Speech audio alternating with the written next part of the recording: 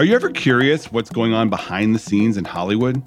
You watch a Netflix show or a Marvel movie and you wonder, why was that person in it? Why did this movie get made? I'm Matt Bellany, founding partner of Puck News, and I'm covering the inside conversation about money and power in Hollywood. With my new show, The Town, on the Ringer Podcast Network, I'm going to take you inside Hollywood with exclusive insight on what people in show business are actually talking about. Multiple times a week, we're going to bring you short, digestible episodes featuring some of the smartest people I know, breaking down the hottest topics in entertainment to tell you what's really going on. Follow The Town now and listen on Spotify. It's the Ringer NBA show presented by FanDuel. The road to the NBA Finals starts now, and FanDuel is the best place to get in on the action. Right now, you can check out the new and improved Quick Bets, which are back and better than ever for the NBA playoffs on FanDuel. Find out what you're looking for faster and easier with more props right at your fingertips. You can check out live bets like 3-minute markets and exclusive live bets like quarter player props, player assist combos, and more. So download the app today and bet with FanDuel, official partner of the NBA. The Ringer is committed to responsible gaming. Please visit rg-help.com to learn more about the resources and helplines available. And listen to the end of the episode for additional details. Must be 21 years and older, 18 and older in D.C., and present in select states. Gambling problem? Call 1-800-GAMBLER or visit rg-help.com. This episode is brought to you by Hyundai. Whether it's taking all your little ones to their sporting events or everybody getting together and taking a ride to the beach, the all-new Hyundai 2024 Santa Fe is equipped for any adventure. With features like available H-Track all-wheel drive, you can take on the dirt trails and kick up some mud. Or standard third-row seating so your whole family can experience the thrill together. Learn more about the all-new Hyundai Santa Fe at HyundaiUSA.com.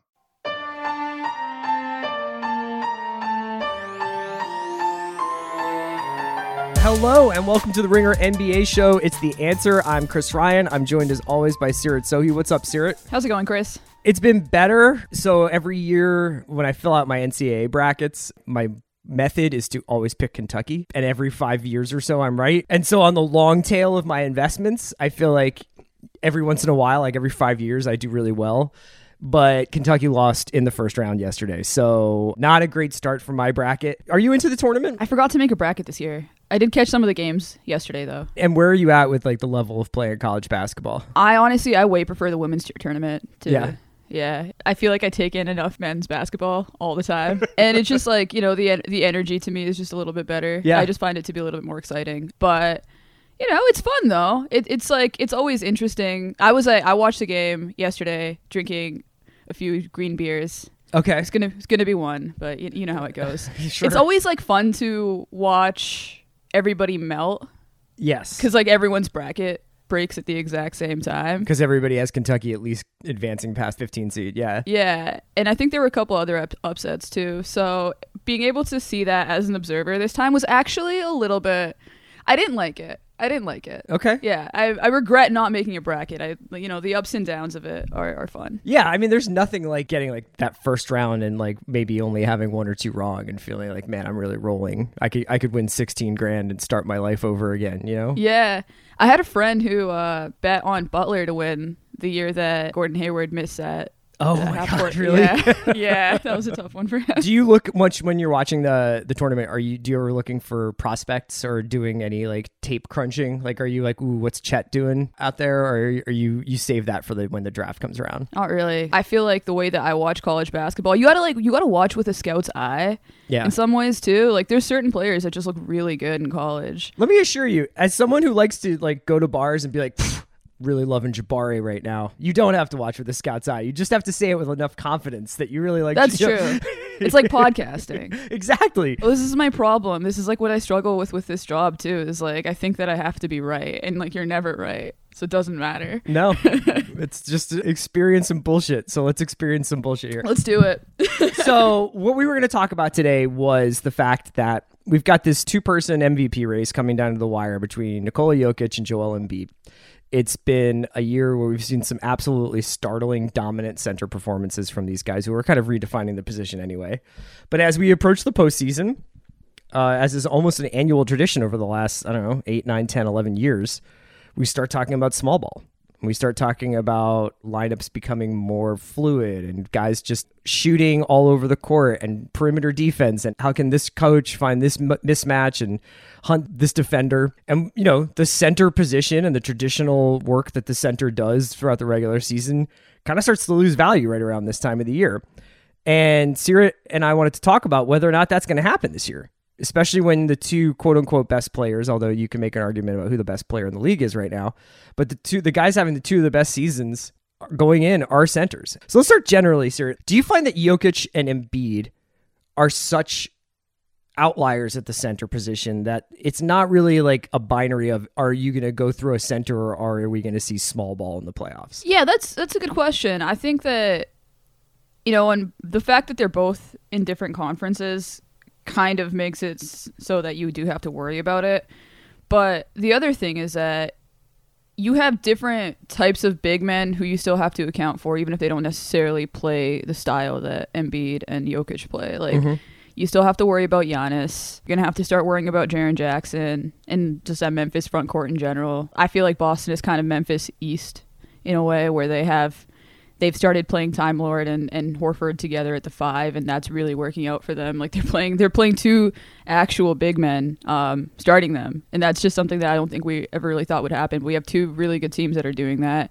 And then, like, you go down the line, and there's like guys like Bam Adebayo, DeAndre Ayton, and it just kind of paints this picture. If you look at both conferences right now, everybody is big. Are the teams that can win championships. Everybody is big, pretty much, other than the Warriors and the Nets. And they are small in like a scintillating way. So I think it's just going to be really fun. Yeah. But even the Nets, though, they wanted Drummond in the Simmons trade. And they've played him. He's gotten minutes, and it looks like they've been relying on him. And they certainly relied on him in that Sixers clash last week that we talked about in depth. And I also found it interesting the Sixers obviously went out and got DeAndre Ayton to back up Embiid and like want to have maybe his locker room presence or his vibe merchant presence, but also another big body so that when Embiid comes out, and this has always been a Sixers talking point since Doc's gotten there, is maybe when Embiid's not on the floor, you shouldn't just try and put in a version of Embiid that's 112 times worse, but you should be a little bit more creative and try playing Tobias at the 5 or whoever at the 5 to kind of create this, just a different look, a plan B for the team. But yeah, it's kind of fascinating. No matter like what we're about to see in the postseason, I don't think any of the big teams in the league want to go into the playoffs thin up front. Not at all. It's gonna be a clash of styles pretty much no matter what. Should we start with the Nets? Sure, let's talk about the Nets. Yeah, so the Nets to me is like, it's kind of the same story as last year in a way. And just in general, I feel like I was pretty much guns blazing like 2 weeks ago, just saying like, why are we just ignoring the fact that the whole league is big right now? And then, you have the Nets beat the Sixers, Warriors beat the Bucks, and you've got two teams that essentially like the Warriors have now when they have Curry, Clay, and Poole on the floor together. Which won't happen again until the end of the season at the earliest, right? Yeah. That's been the problem for them this season, right? Like they just haven't been all healthy at the same time. But watching that Bucks game, it just kind of reminded you when you have three really dangerous shooters on the floor like that, like you can't, like Jordan Poole is not a replacement for Kevin Durant by any means, but it did give me like flashbacks to when those Warriors would just completely discombobulate other teams and, get them to play really undisciplined. And you're seeing the Nets do that? Yeah, the Nets have a similar version of that now that they have Curry. It's KD and Kyrie and Seth Curry, essentially. It's uncanny how similar these teams are in their structure. Like when Simmons plays, like he will kind of be able to slide into the Draymond role.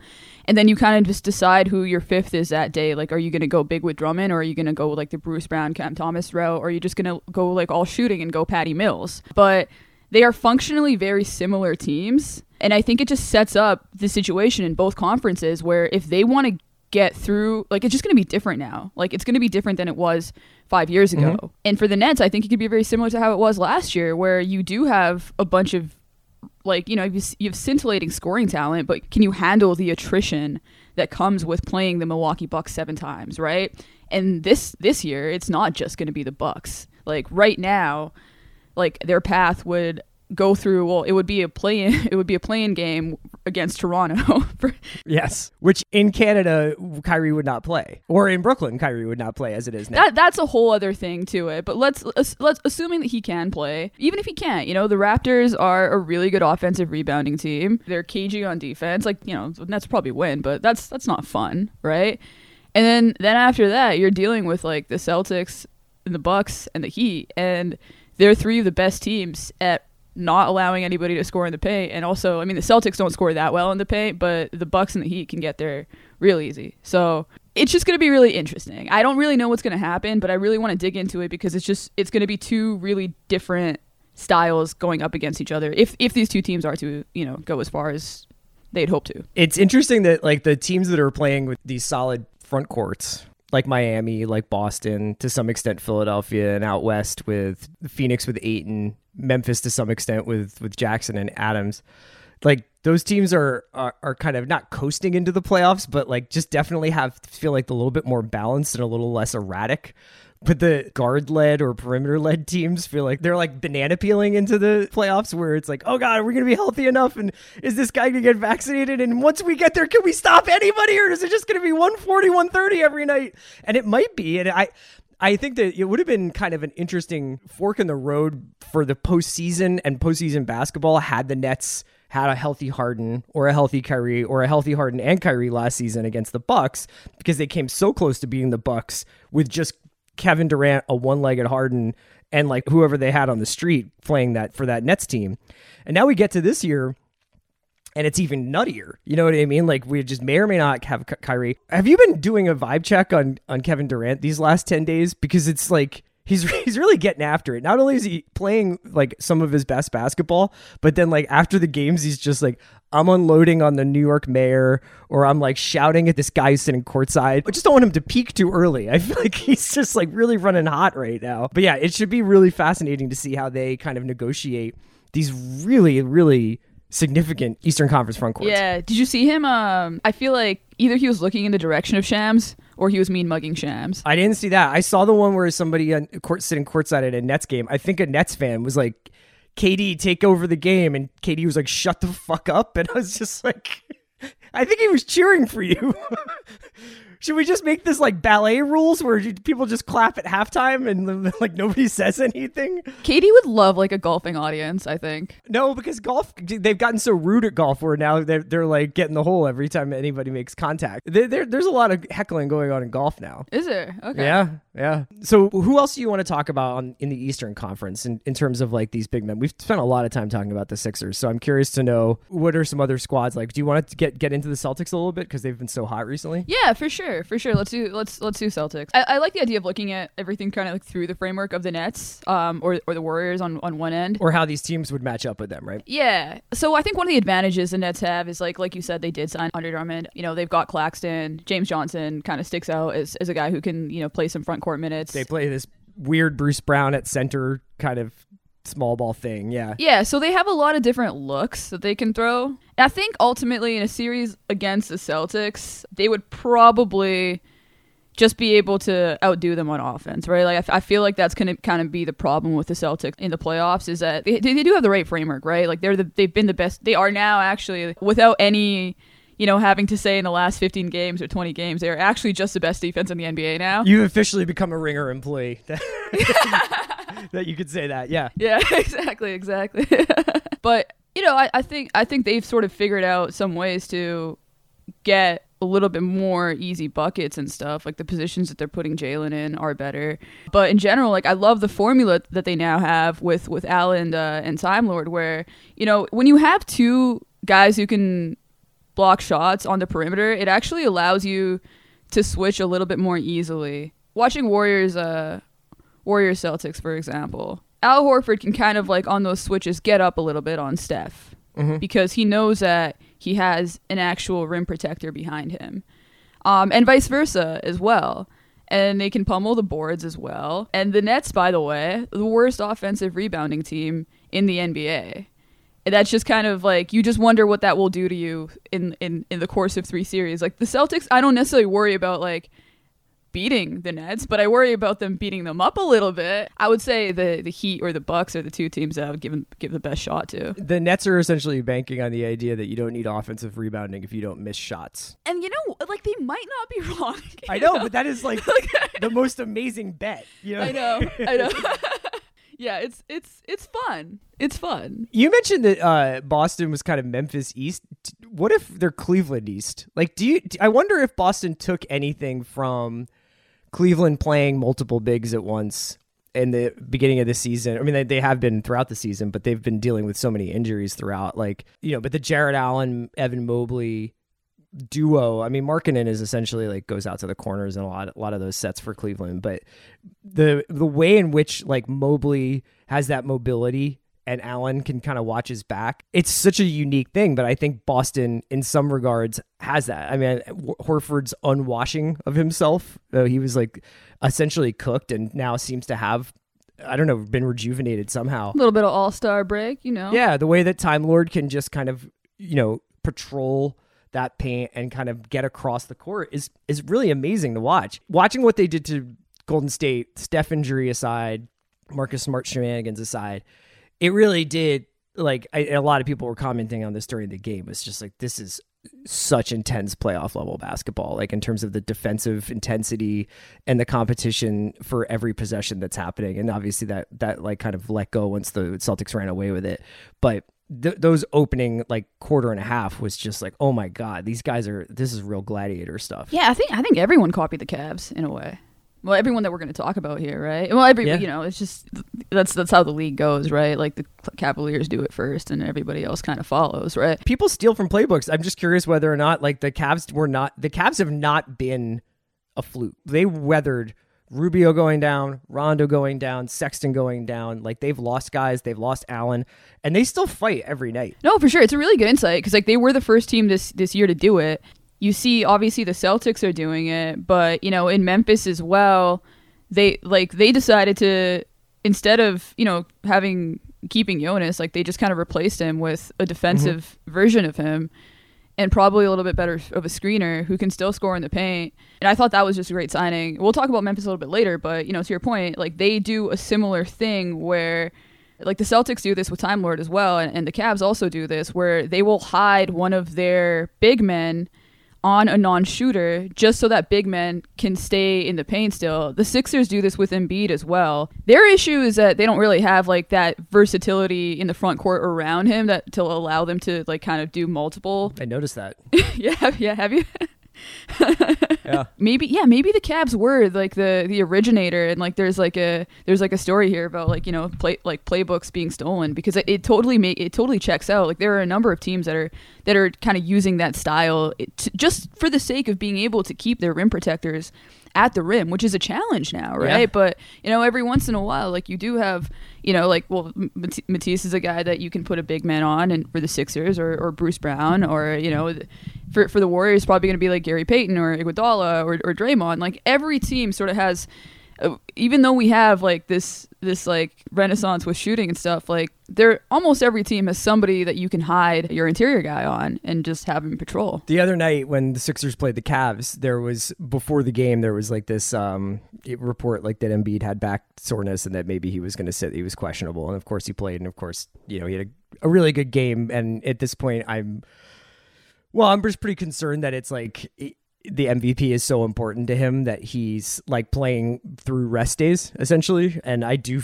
notice now that I feel like he's flagging a little bit towards the end of games, which is a kind of typical late season dip for Embiid.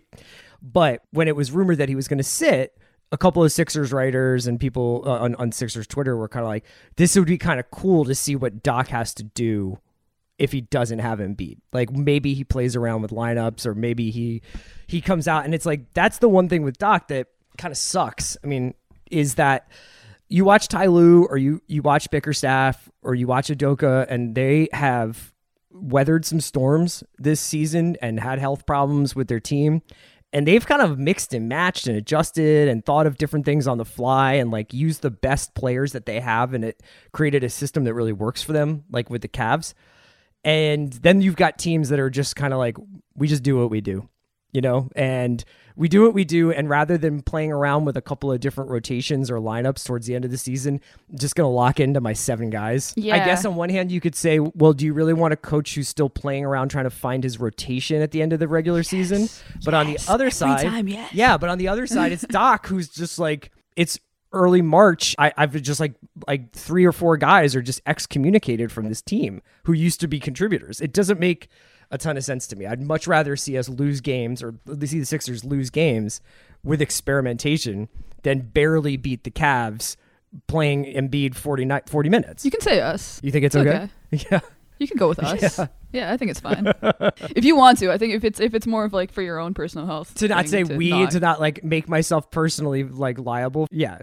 I appreciate it. Yeah, just like the emotional attachment. But professionally speaking, I think you're fine. But you see what I'm saying, though, right? In some ways, what we're talking about with these big men, and, Embiid and Jokic specifically are in and of themselves like their own systems, like they're their own tactical approaches to basketball. Like guys Jokic's size should not be leading the break and throwing hit ahead and outlet passes like he does. People like Embiid should not be pump faking their marker at the top of the key and then drawing like 3 help defenders and getting fouled as they drive to the hoop. But in some ways, like, I don't know. I mean, I almost sometimes would prefer to have this highly malleable, like Clippers-esque lineup than one that's centered on this one big guy who has to be able to do his big guy stuff. Yeah, I agree with you. I was actually, when I was like thinking about all these teams, I kind of threw the Sixers out of title contention this week. And that might change next week. That's just, that's my, championship non-pick of the week. We should see if FanDuel will boost that for you. The Seerat championship non-pick of the week. Yeah, that could be a segment. There we go. Yeah, no, it's exactly because of what you said, because like I was looking at the front court versatility of all these other teams, and that's the thing that the Sixers just don't really have. That Nets Sixers game is honestly like it's kind of stuck in my mind right now. But just watching over and over again, Embiid just, dropping back on pick and rolls and not contesting shots from guys who can shoot jumpers, like that's not a sustainable method. And that kind of becomes like the other side. Like there's going to be attrition for a team like that too, where, like I don't know how many times in a series Embiid can step up on those pick and rolls, right? Like how many times are you going to ask him to switch onto Seth Curry or onto Kevin Durant or Kyrie, right? Like he can do it. He can't do it consistently, otherwise he would be doing it right now, but he just isn't having the same defensive season that we'd kind of like expect him to have. He's not playing to his defensive ceiling essentially, right? Which is fine, but it does kind of show you like there's a body maintenance stuff that you just have to worry about with him, and you can't really ask him to do everything. And then on the other end, like you're absolutely right, like they just don't really, like you need to be experimenting, you need to be trying different things. Like I would like to see some like weird small ball lineups out of them. They just don't really have like a good stretch 4 option either. And that's been a problem for them like all season. Pretty much, as soon as they, like Simmons was kind of the perfect guy in that position, right? And they weren't able to replace that in the trade. And it's just been, I don't know, I'm a little bit low on them especially after looking at things like through this framework. I look at teams like the Nets and the Bucks and I'm like, okay, your big men, or like your nominal big men being like Bobby Portis or Giannis or Bam Adebayo, like I trust them to consistently switch. I trust them to be up on perimeter players. I think they're going to be better defenders on perimeter players too. And then beyond that, I just look at the rest of the lineup and I'm like, oh, okay, like, you can still go small with PJ Tucker. We're kind of, in a sense, going back to tradition with these big lineups, but the Bucks and the Heat, the Suns, Celtics, if the Celtics had a little bit more scoring, I would like be higher on them as a championship contender. But defensively, those teams are the ones that have the versatility in their front court where I feel like they're going to be able to weather a lot of different looks that like small teams throw at them. Yeah, I'll be curious to see what happens. The Bucks have been kind of a middle of the road defensive team this season, and I think they're like 14th or 15th in defensive rating now as we're recording this. And Brooke is back, and like does that give them a sense of continuity from last season? Is this a team that can maybe with the playoffs their defensive intensity just goes up a notch and they become what they were last season? it doesn't seem to have affected teams like, say, Phoenix, who are the second best defensive team. And if anything, I feel like have improved over the course of the year in how stout they've been defensively. You know, I think there's just not a lot of trying going on in Milwaukee or in general. In Milwaukee, which is okay. Yeah. Like I'll give that pass to a championship team. And they've had some injuries and stuff, but I think they're 32-9 now. They've won 8 out of their last 10. Like they're pretty good. Yeah, they're not bad. The Bucks are okay, but you know, like watching that Warriors game, for example, right? Like they got scrambled really easily. Drew was just kind of like, he was sagging back on Klay Thompson and stuff, and like, you know, like they were just having to, you know, even Giannis was like way back on Wiggins at some point. Like there was one possession, and it was so vintage Warriors where they only had like 6 seconds on the shot clock. At this point, Klay was already hot. I think Middleton and somebody else basically followed him on the inbounds. Leaves Steph Curry open, of all people. Then 2 guys go to him. I think it's Grayson Allen and somebody else, and he passes to Jordan Poole, who was wide open in the corner. And we were just seeing so much of that. Like we saw that against the Nuggets as well. And they're a really interesting team in this framework too, because absolutely nobody in the NBA can guard Jokic, right? Just seeing that play out over and over again is kind of what has made this more of a question for me. Is like, well, like the Warriors, like if they're healthy, can do that over and over again. You seem very vibey on the Warriors considering what's happened to them over the last couple of days. Yeah, I don't know. I still feel just like if they're healthy, they're just really good. Okay. These 2 games probably, I guess, gave me more optimism than anything else, right? Like the Denver game and the Bucks game. And the Boston game did not take away all your optimism? Well, you know, anytime you lose Steph, that really sucks. Yeah. But they've just had a lot of shit luck this year, right? Like they get Draymond back and immediately then it's Curry that's out. But they've been able to get Kevon Looney to play that Draymond role, and it's just really tough when like he's like setting dribble handoffs with Klay, and you try to switch that, and Klay is like the best at slipping, and then then the big man drops back trying to, you know, recover against Klay, and then immediately after that Looney is setting a screen for Curry or for Poole, and then if that doesn't work, there's going to be another one for the third guy.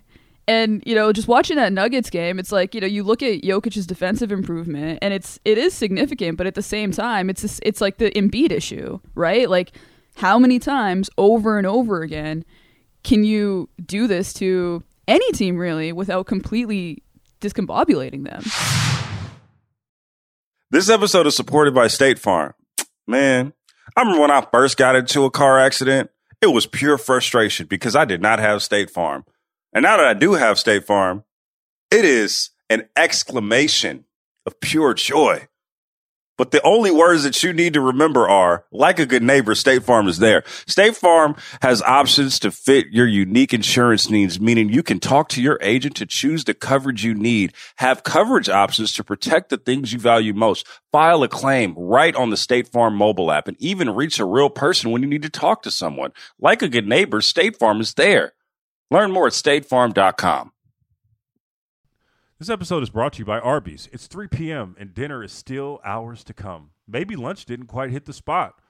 That's where the new 2 for $5 chicken wraps from Arby's come in. Available in ranch, barbecue, and honey mustard. They're perfect for the afternoon snack attack or as an add-on to your meal. Arby's 2 for $5 chicken wraps are here for a limited time at participating locations. Visit an Arby's near you or order ahead on the Arby's app. This episode is brought to you by Visible Wireless. Want a wireless provider that always brings its A game? Switch to Visible, the wireless company that makes wireless visible. Get a one-line plan with unlimited 5G data powered by Verizon as low as $25 a month, every month, taxes and fees included. And as if that wasn't already a huge win, you could use promo code RINGER20 to receive $20 off your first month, just for listening to us talk about basketball. Not bad, right? You don't need more than one line of wireless to save. Just switch to Visible at visible.com and use promo code RINGER20 for data management practices and additional terms. Visit visible.com. The Visible monthly rate is $25 per month.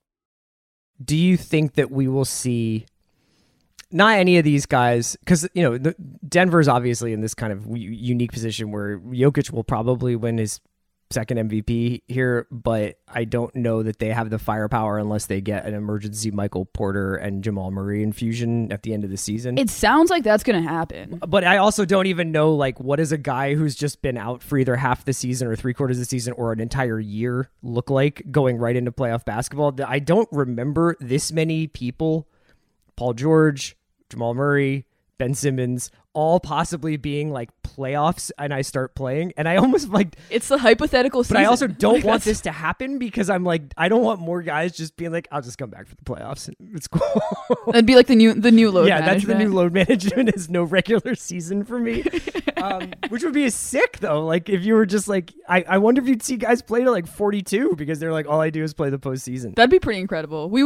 I think that might be like finally what pushes the league to stop having 82 games, which I'd be completely in support of if the players just really force the issue. I'm trying to articulate my question though. I think that there have been postseasons in the past where one of the hallmarks has been really good centers getting played out of series to some extent. Right. So that did not happen to Ayton notably. And I think that was one of the things, aside from his obvious like just visibly and statistical improvement, it was that Ayton did not get tactically managed out of any series last season. You know, that has happened to Gobert. That has happened to other centers. It kind of like obliterated the center position for a while when Roy Hibbert was kind of just played out of kind of functionality like in the beginning of last decade.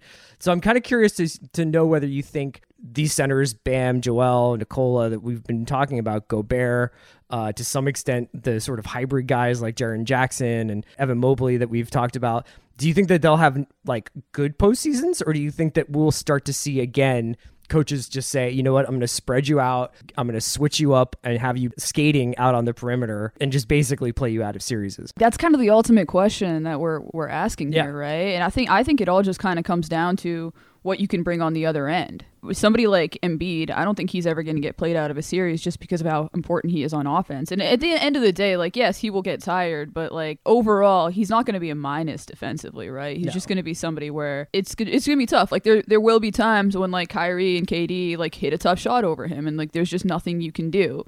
I don't see Bam or Ayton getting played out of a series. I could see it with Gobert again for sure. You could see it with a guy like Steven Adams too. Don't necessarily see it with like Jaren Jackson. Like, you know, last playoffs he just wasn't healthy, but he's just a monster on defense, and he's so incredibly versatile on offense that you can't really. That's the thing with these new centers, right? Like you can't game plan a lot of them out of a series the way that you could even just a few years ago. Like if you look at that Clippers series from last season, they got Gobert out of that series and they tried to do the same thing to Ayton, and it's like, well, Ayton's got a little floater. Yep. So that's it. Like if he's hitting that floater, then he's just going to be able to do it. And like right now, if you look at the league, like, you know, there's guys that we haven't even talked about, like Karl Towns, right? Like you're not really like on offense going to be able to find a way to make him negligible. The T-Wolves look more like the Nets to me than like a traditional like big man led team. You know what I mean? Like the way they're scoring and the way that they're emphasizing like we're just going to go for 130 and see if you can match us is